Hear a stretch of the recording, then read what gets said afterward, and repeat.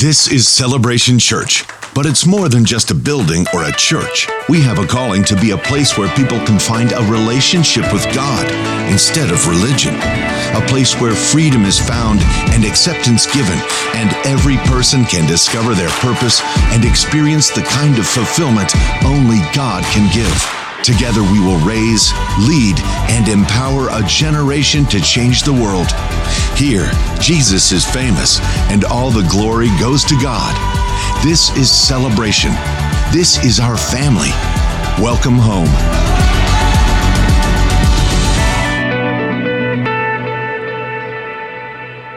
Good morning. Welcome to Celebration Church. Let's all stand together as our campus joins with us down in the Fox Valley, as well as all the people who worship with us online. Let's recite together the Apostles' Creed. This is our statement of faith. This is who we are and what we believe at Celebration Church.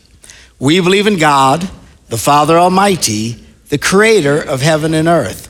We believe in Jesus Christ, his only Son, our Lord, who for us and for our salvation was conceived by the Holy Spirit, born of the Virgin Mary, suffered under Pontius Pilate, was crucified, died, and was buried. He descended to the dead, and on the third day he rose again. He ascended into heaven and is seated at the right hand of the Father. He will come again to judge the living and the dead, and his kingdom will have no end. We believe in the Holy Spirit, the holy Christian church, the fellowship of believers, the forgiveness of sins, the resurrection of the body, and the life everlasting. Amen. You may be seated. Good to have you with us this morning. Before I got dressed this morning, my wife says, put on that new shirt and jacket I got for you. I said, okay, and I put it on. Said, I look like a junior high school kid going to his first prom. She looked at me and said, you always look like you're going to the prom. I said, yeah, I guess you're right, I do. So it's just me. You know, when various pastors are coming to preach for the first time here, they get real nervous and said, I know you guys have a strict dress code there. I said, no, we don't. He said, well, you're always dressed up. I said, that's just me. I'm the only one who does it. Actually, my wife and I like to dress up. It's just our thing. Those who are close friends know. We'll go out for dinner on a Tuesday night, and we're dressed to kill. And we come in, and people will say, wow, did you guys just come from a wedding? I said, no, this is just us. We're coming out for dinner. One lady looked at me and said, you know you're in Green Bay, don't you? I know, it's just us. So anyway, we have fun with it. Little cold. I just got back from Arizona. We were in Arizona for a couple of weeks, visiting family down there. And but you know, when it's really cold like this, what a lot of people don't realize, it's pretty much cold everywhere. It is not as cold as this, but it's cold everywhere. In Arizona, you know, we're freezing. I mean, it's like in the 30s. And, you know, the sun comes up for a while, and then you feel it warm, and then it freezes again. Phil joined us. He was in Tulsa. Same thing there. You got to go deep South Florida to escape any kind of cold. When it's this cold, relax. Everybody's miserable. So just so y'all feel better this morning. Praise the Lord. Actually, it's kind of worse because a lot of people there don't turn on their heaters. You're living in a house. It's 35 degrees outside. It's cold inside. And they're all walking around like it's nothing. I said, we're freezing in here. I thought you were from Wisconsin. Yeah, it's warm where we live. Really? Yeah, we have heaters. People are crazy. Anyway, real quickly before we get into the message, remind you how we do our offerings here. At the end of the service, there'll be people at the door with buckets, and you can use your checks or cash or whatever, and use the envelopes in front of you to do a gift that way. A lot of people sign up online for recurrent giving. That's very helpful to us. We encourage that. Or a lot of people will use their phone and use the app there, which you can do at any time during the service, and give that way as well. And thank you for your giving. We've wrapped up our legacy campaign. If you haven't had a chance to participate in that yet, you've already had a chance. If you haven't done it, let me encourage you, do it. Our percentage of response has gone up dramatically, praise the Lord. Our goal is not, we don't give you a dollar amount. We're trying to raise X amount of dollars. We don't do that. we just try to get everybody to do something special. So if you haven't, please join with the rest of the congregation and do that. And remind all the guys that Man Camp is coming. If you think this is cold, wait till these guys get baptized in the water. They cut a big chunk of ice out and they get in the water. Yeah. I say, do you baptize people? No, I ain't doing that. But there's guys who'll do it. It's fun to watch while I'm wrapped up. Anyway, but it's a lot of fun. Check out Man Camp. Sign up, guys. It's the first weekend in February. There's nothing to do around here anyway. And we have a lot of fun hanging out. All right. This morning, according to the Christian calendar, we are now in the season of Epiphany. What is an epiphany? An epiphany is a moment of sudden revelation or insight. I could have had a V8, or something dawns on you. Now I get it. Oh, yeah, okay, now sometimes you have that when you were in school and trying to figure out a problem. Oh, it finally dawns on you. Or there's various experiences we have in life where all of a sudden the lights go on. This is called an epiphany. And this is a strong message in the Christian world because an epiphany is actually required before any person can experience salvation. It's that moment when God's truth suddenly clicks.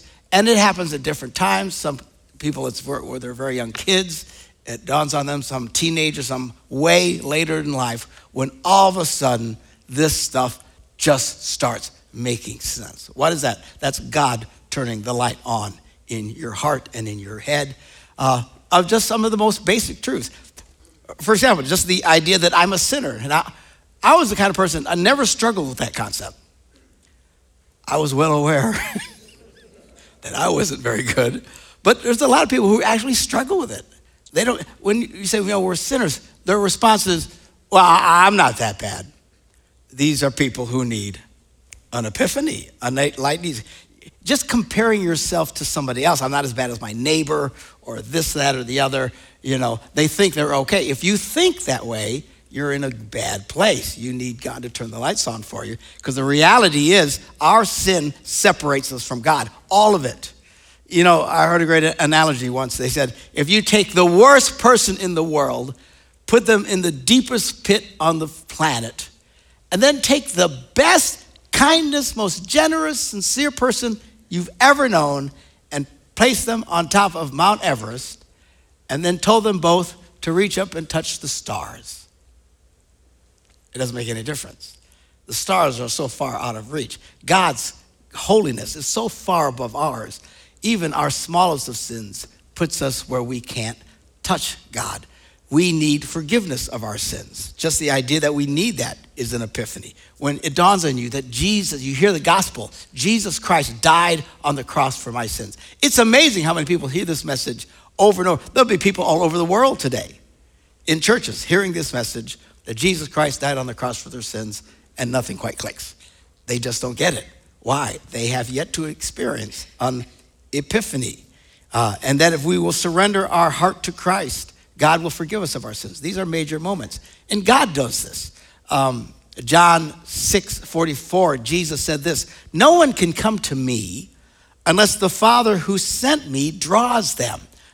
The fact that you even come to God in the first place is a divine thing that God does by his grace and mercy in our lives and starts to turn the lights on. Now, epiphany is not just for people who have never experienced God.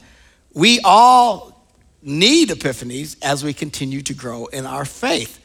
People have them all the time. I'll be preaching a message and someone will come up to me and say, oh man, I never thought of that before. And it really, you can see it has an impact on them. It has nothing to do with me.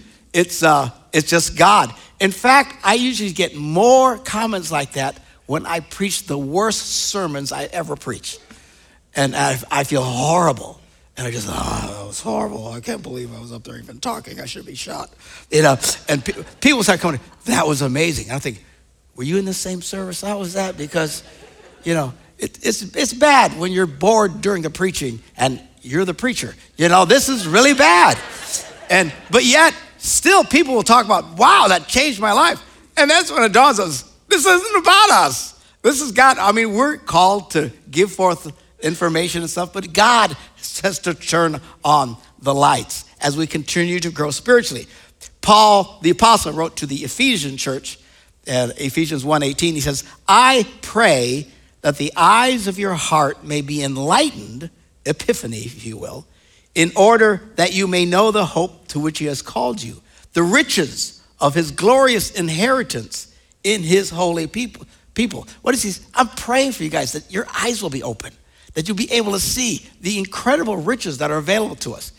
It's kind of like having a conversation with someone who is completely broke, struggles from day to day, and in fact, they have millions of dollars in the bank. And you can tell them, you know you have millions of dollars in the bank. And they go, but I'm broke. I don't have any money in my wallet. Yeah, go to the bank. It's like they don't get it. They don't realize what wealth they have, and they struggle horribly. It's like that spiritually. Many of us listening right now feel like they just struggle in life and they're not experiencing God the way they want and the blessings they should have in life, and they moan and grunt, and they don't realize what is available to us. How do we fix that? Well, I can speak about it, but God has to turn the light on your heart. And, if you feel like you're struggling in that area, just pray that to God. Say, Lord, I'm struggling. Turn the lights on so I can see. You walk into a really dark room, you're really struggling, you move slowly, someone flips on the light, and you go, oh, okay. It's like that. All of a sudden, life becomes clear. Now you can move, you can reach for the right things because the lights are on. You say, even as Christians, yes, Paul's writing to Christians. What's he praying? That the eyes of your heart may be enlightened so you can see what is available to you as a believer. The truth is, most of us live way below our calling in life. We don't walk nearly as successful in our lives as we should be and can be because we just have the lights off. And the truth is, I'd argue that before anyone truly succeeds in life, Christian or not, just really financially successful people, they're the kind of people that kind of have their own epiphanies. They get it. They see what's available. They're able to see their success before they can experience it. And a lot of people don't have that. Most people don't. There are those who just do. Everything they see, they always know they can succeed, even when they fail horribly. I mean, a lot of people, if they'll invest $100 and lose it in the stock market, I'll never do that again, And they just live in fear and limitations. I have talked to men who have lost millions of dollars, went from great wealth to great poverty overnight, and then turned around and they did it again and lost it again. And one guy came here, talked some years ago from Australia. He's like one of the richest men in the world. Had and lost, 5 times? Millions of dollars, huge fortunes. And then he'd try it again. I'm thinking, who'd give you any more money? Your track record is really pretty lousy. But they don't stop. They just don't stop, and they just keep succeeding because to them, it's real. They can see it. They can experience it, whereas most people are convinced they are limited in their vision. They have a poverty mentality. The pie's only so big. Got to be careful with the pie. You give too much pie out one direction or the other. There's people who are that with their own emotions. They're people who get into marriages where there's stepchildren and stuff often struggle giving and loving their stepchildren as they love their own children. And I talk to them about it. I say, well, if I do that, I'm taking away from my own kid. You don't get it. Love is not a pie that's limited. It's unlimited. Think ocean. There's plenty of water for everybody when you get to the ocean. All right? That's healthy thinking. That's positive thinking. That's abundant thinking. But your thinking will limit you. And this is also true in faith. We need to experience a vision that all things are possible because Jesus taught us. Anything is possible to him who believes. He says this in Mark, the 11th chapter, verse 24. Therefore, I tell you, whatever you ask for in prayer, believe that you have received it and it will be yours. Now, I want you to look at what the oddness of the words, how it's phrased. Whatever you ask for in prayer, he doesn't say believe that you're going to receive it. He says believe that you have received it. Well, how can I believe I have received it when I haven't received it yet? It's called faith. And it's a dramatic thing. The thing is, depending on who you trust in life, a lot of us experience this all the time. Someone will tell us, I sent something in the mail. And a lot of you get excited just when you order on Amazon. You place an order and you're in faith mode. Praise the Lord, hallelujah. Because I know it's coming. Do you have it yet? No, but you know you've got it, right? That's that same kind of thing. I remember once, many years ago, when we were first married, we were broke. We were so broke, we had to look up to envy the poor people. I always tell my wife, don't worry, someday we'll be poor too. But I mean, we had nothing. It was awful. And I remember I had a bill I had to pay. It was like $150, which at that time was just a massive amount of money. I didn't have it. And I was just stressed. And I usually don't stress. I'm not a stress worrying kind of person. I hardly ever do that to this day. But for some reason, it just got on me. And I remember calling my mom. Good old mom, right? Mom, what's wrong? I need $150. She says, just relax. I'll put it in the mail tomorrow. I hung up that phone and I felt so good. I was at such peace. Did I have the money yet? No. She hadn't even put it in the mail yet. But I knew she would, and I knew I'd get it, and I did. And it was. But I immediately experienced the joy before I got it. You know, a lot of people, even in that situation, there's people who are so negative. Mom will say, I'll put it in the mail, and they'll go home depressed. Why? She said she put it in the mail. Well, she forgets. She probably forgets. That's mom. She forgets everything. You know what I'm saying? Just don't be such a negative Nelly, for heaven's sakes. You're not going to experience anything from God until you realize it's in the mail. This is what praise is. You know what praise is? Praise is worshiping and celebrating your answer before you get it. Anybody can celebrate after they get it. That's not faith. You see these publisher clearance videos where someone comes, you've won $1 million. And they go insane. You know, I would enjoy that myself, to be honest with you. But faith is celebrating before you have anything yet. Why? Because you know it's in the mail. We come in here, we sing these songs, we celebrate and praise God from our hearts filled with joy because we know that God is on our side. The check is in the mail. Somebody say amen. Amen. All right, so. Now, during the season of Epiphany, the church specifically celebrates the revelation or epiphany of the coming of the Christ child to the Gentiles. This is played out with the visiting of the wise men that come to the Christ child. And the context here, I mean, when you see the Christmas story, you see the baby in the manger and all this, and you see the shepherds come, and then you see these three guys. Well, first of all, we don't know how many there are. All we know is there were three different kinds of gifts. It might have been a whole gaggle of guys. We have no idea. But it's inaccurate. They don't show up that night. It's probably a year to 2 years later before these guys show up. And they're not in a manger anymore. They are in a house. You have to understand, they went to Bethlehem because that's where their family came from.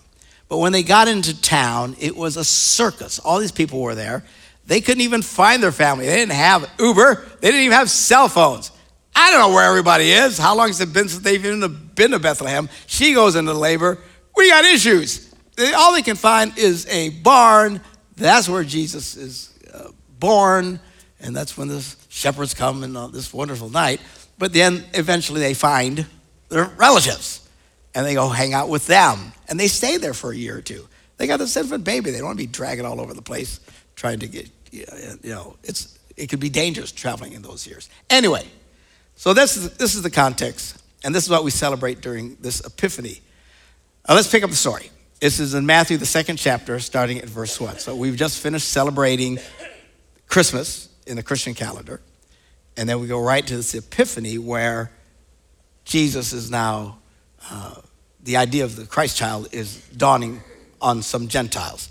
So after Jesus was born in Bethlehem in Judea, during the time of King Herod, Magi, or these wise men, came from the east to Jerusalem and asked, "Where is the one who has been born King of the Jews?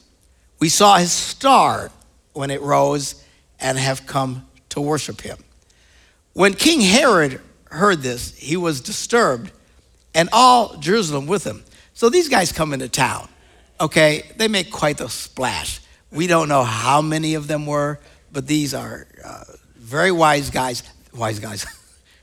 Mafia, not the mafia. Very wise men, and they come, and they're probably dressed to kill, like some people I know. And they're very wealthy people. And, you know, they come in with their camels and everything, and everybody, and they're going around asking, "Where's the Christ child?" And everybody hears this, and they're all kind of freaked out about it. And Herod, King Herod, I mean, how long does it take before it gets to him? He hears about it. It's quite the hubbub in the city. And when he had called together all the people's chief priests and teachers of the law, Herod asked them where the Messiah was to be born. And they knew where. "In Bethlehem in Judea," they replied, "for this is what the prophet has written." And they quote from the Old Testament prophecy, "But you, Bethlehem, in the land of Judah, are by no means least among the rulers of Judah. For out of you will come a ruler who will shepherd my people Israel." So it's prophesied that this ruler, the shepherd, this Messiah would come from Bethlehem. So then Herod called the Magi secretly and found out for them the exact time the star had appeared. You say, why do you think it's been a year or two? Because Herod later, when the wise men don't come back, he panics because these guys are seriously insecure. They hear about some king being born. He orders all the boys 2 years and under to be killed. So we assume now it's been a while since all this happens. So after hearing verse 7, then Herod called the Magi to find out when the star had appeared. And he sent them to Bethlehem and said, "Go and search carefully for the child. As soon as you find him, report to me that I too may go and worship him." So now check this out. Verse 9, after they heard the king, they went on their way. So they go to seek the Christ child. Now everybody in Jerusalem, it says, the whole city heard all this. None of them went. Is that stunning or what? It's quite amazing. They've been waiting thousands of years for the promise of the Messiah. They're always saying, when is this going to happen? When is it going to happen? And these guys show up, and I'll tell you in a minute why they showed up at this time. They knew these things, but nobody could be bothered. I mean, you really got to be careful when life becomes so important to you that you miss the real important things of life. And it's easy to criticize these guys, but I dare say most people live like this. We know what needs to be done, but can't be bothered to do it. The reason this church should be back to the walls, if people would understand this, but as much as even our own fellow believers and so many people, they know the truth, but they just can't be bothered because life is life. And there's this and there's that, and my cat needs to be combed, and all these other important things in life. And we just forget the important things. It's really a danger. Jesus warned us, don't let the cares of this life suck the life out of you. And clearly the whole city was caught up in that. They were much too busy doing whatever in the world they were doing to go. So they went on their way, and the star they had seen when it rose went ahead of them until it stopped over the place where the child was. This is a very specific star. I'm going to talk about this more in just a minute. When they saw the star, they were overjoyed. On coming to the house, notice, it's a house now. They saw the child with his mother Mary, and they bowed down and worshiped the child, which is stunning to me. How can they do this? Because they understood that authority is not based on what you do, it's based on who you are. This is a problem that we don't understand in Western culture. No way would wise guys from the West show up to work. First of all, I don't think we have any wise people from the West, but there's no way they would walk in and start worshiping a baby. They'd walk in and go, he's still pooping his pants. Call us when he does something. We'll be back, right? This is the way we think. Even in Christian culture, Eastern Christian culture, the words of their songs tend to celebrate God for who he is. And in the Western culture, we sing songs because of what God has done, right? Done. We give the respect because of what he does. And he deserves it for what he does. But the reality is, whether he did anything or not, he still needs to be praised and celebrated because he's God, because of who he is. So these guys get down and they worship this child. Now, Joseph and Mary got to be wondering, what is this? It's got to be pretty stunning to them. And they opened their treasures and presented him with gifts of gold, frankincense, and myrrh. Frankincense and myrrh, very valuable commodities, but as we all understand to this day, gold is extremely valuable. And by the way, there's no way they traveled this huge distance and however long it took them to get there and gave him a gold Rolex and a couple of boxes of smelly things. I mean, they came loaded. You're going to go worship a king, you show up with huge amounts of wealth. When these guys left, Joseph and Mary and this family is now set for life. You say, well, Jesus was poor. Jesus was poor only because he chose to not pursue wealth. But these people were not hurting at this point. This is a major thing. It's God providing for the family, right? He sends this Christ child, despite all their troubles when all this starts, they are now taken well care of. And then after having been warned in a dream not to go back to Herod, they returned to their country by another route. Here's the amazing thing about this whole account. This is really, really odd. God is revealing himself to these people. And they weren't Jews. They weren't priests. They weren't prophets or holy men. They were scholars from the East. And God is revealing himself to some of the most unlikely people in the most unlikely of ways. Even the idea of following a star, the Bible's very clear. You're not supposed to be looking at stars and trying to, if you're one of these horoscope people, stop it. That's not where we're not supposed to be doing that kind. Yet these guys, that's exactly what they do. And God uses the very thing they shouldn't be messing with to reveal himself to them. God sometimes just messes with your head. The other thing too is God at this point pretty much only revealed himself to the Jews, but yet these guys are seeing this. And how do they know any of this, by the way? So they're from the East. Now, as I've told you, and many of you are aware, in the Old Testament, there was the 10 kingdoms to the north. They used to be united under King David, but they had a civil war. 10 kingdoms to the north called Israel, and then this kingdom to the south called Judah. You notice it referenced Judah there. So they're two different kingdoms. What happens, they are so wicked, God destroys the northern kingdoms and scattered them to the winds. To this day, you can Google it about the lost tribes of Israel. Jewish websites come up. They don't know where they are. The only people they know are the people from Judah. That's why they're called the Jews. That's where they come. That's why it was called the land of Judea, because it was the kingdom of Judah. That's where all this stuff comes from, all right? They don't even know where those guys are. Eventually, they're going to find them out. The Bible tells us at the end. They start showing that on TV. Look out. It's all going to wrap up pretty soon. But it's fascinating. The only ones they know that survived are the people from Judah. So they're not, Judah also disobeyed God. That was my point. They also went into captivity, but they stayed intact. And they went into the land of Babylon. That's where you read about Daniel in the lion's den. The 3 Hebrew guys got thrown into the fire furnace, Shadrach, Meshach, and Abednego. All this happened in Babylon. All right, they were part of the people that got dragged into captivity because of the judgment of God that fell on Judah. They were in captivity for 70 years, eventually come back, rebuild everything, and then 500 years later, Jesus comes back. The temple's being rebuilt, all this stuff. It's fascinating, all this history. So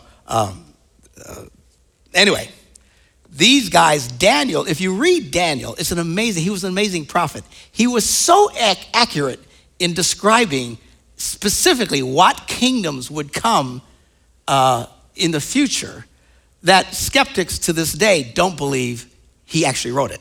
They believe someone later who saw the kingdoms went back and put that in there and put the names of who, because he mentions the Greeks and the Romans and all these different nations that came, and it happened exactly in the order that they said it would happen. He was so accurate, skeptics to this day don't believe he really saw it, but he did. And he also spoke of when the Messiah was coming. And he was very specific about the time frame. The Jews all knew this. They should be aware of this. Yet they're so busy with their lives, they're not paying attention.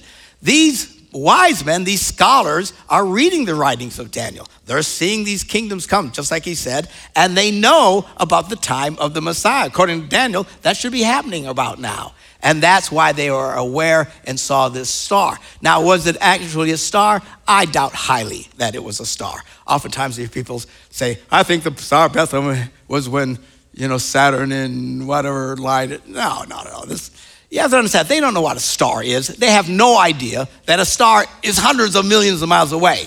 They're just a bunch of sparkling things in the sky, okay? They see something sparkling in the sky.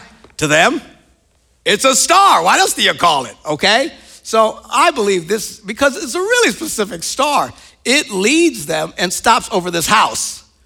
That's one specific star.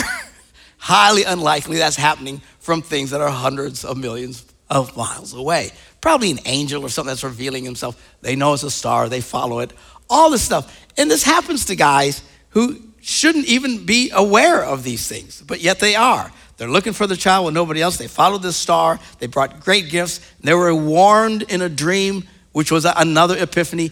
God is speaking and using these people, the kind of people, the point is that we would think would not be seeing things from God. You never know how God's going to reveal himself to you. God will do all kinds of things. That's why you always got to be open to people that are coming in faith, whatever journey they came. You may not approve of it. I remember when we first became Christians back in the end of the 60s and early 70s. It was the last great spiritual revival in America. It was called the Jesus movement. Hundreds of thousands of people were coming to Christ, mostly young people, hippies and stuff like that. That's when I got saved. A lot of pastors you see today preaching got saved during that time. It had a major impact on the country. We're really overdue for another one, I got to tell you. But that's the last one. And you would think these churches who've been praying and praying for God for revival would be excited to see us. They weren't. Because when we came in, we had hair down to our shoulders, which was a horrible sin in those days. We had no shoes on, bell bottoms that were massive. We doubled as street sweepers. And t-shirts with holes in them. And we come and we sit on the front row. And we're all like, because we want to know about Jesus, because of this experience that we had. You would be shocked how many churches yelled at us, condemned us. You bunch of hippies, you need to get clean before you come to church. I mean, they were a little nuts. But then there were the little churches that embraced us, and they were happy to see us. We were the magi to them. How did you find Jesus? Well, I was smoking dope. And and right there, you lost them, all right? So how could you get said we were smoking dope? I don't know. I was high as a kite, and someone started telling me about Jesus. Really? And I started experiencing this epiphany, and it wasn't the dope, okay? It's just because I was pretty stoned all the time. But all of a sudden, I could picture Jesus dying on the cross for my sins. It was it changed my life. And we came, but we didn't look the way they expected us to look. And we came in a way they didn't expect us to come. And we got saved in a way they didn't expect us to, But that's, God can do whatever he wants. God will use all kinds of people. Sometimes you'll be shocked and stunned about how he does it and who he does it to. But this God can talk to anybody, any way he wants to. It's our job to share the good news, but it's God's job to turn on the lights for people. Amen. God reveals himself to those who have sincere hearts. Jesus said in Luke 19:10, for the Son of Man came to seek and save the lost. I'm going to invite our ushers to get ready to serve communion. Those of you at home can get what you're going to use for bread and wine this morning. And maybe you're visiting this morning, you're wondering, why am I even sitting here? how did I even show up at this church today? Some of you might be watching online and say, how did I even find this? I've often seen people say, how did this even get in how did I click this on? You know, but you're still watching. This is a God moment for you. You may not even understand why you're even here today. Maybe you just drove by. Some people come to church and goes, why'd you come to church today? Yeah, I don't know. We were driving by and we thought, why don't we stop? That's God dealing with them and pulling on their heartstrings. And the only question we have now is, will you experience an epiphany of God's grace this morning? Jesus Christ died on that cross 2,000 years ago so we could have forgiveness of sins. That's what we celebrate when we take communion. His body was broken so we could be whole. His blood was shed so we could have forgiveness of sins. And the Bible says before we take communion together, we should all pause and reflect on where we're at with God. So let's all bow our heads as I pray a general prayer of forgiveness over all of us. Heavenly Father, we thank you this morning as we gather today. Lord, and in obedience to the scripture, we pause to examine ourselves. If we've sinned against you in any way, we pray that you would forgive us and cleanse us of our sins. Help us to make things right with you. Thank you for the blood of Jesus that cleanses us and makes us whole. And as heads are bowed and people are reflecting, maybe you're one of these people. You're here and you've never experienced this. And you're thinking, man, maybe you're watching online. Saying, man, I've never experienced any of this. You can right now. Just open your heart. In your own words, just ask Jesus to come into your life. Say, Jesus, come into my life and forgive me of my sins. And you can experience this morning what we've been talking about and what we've been celebrating. Amen.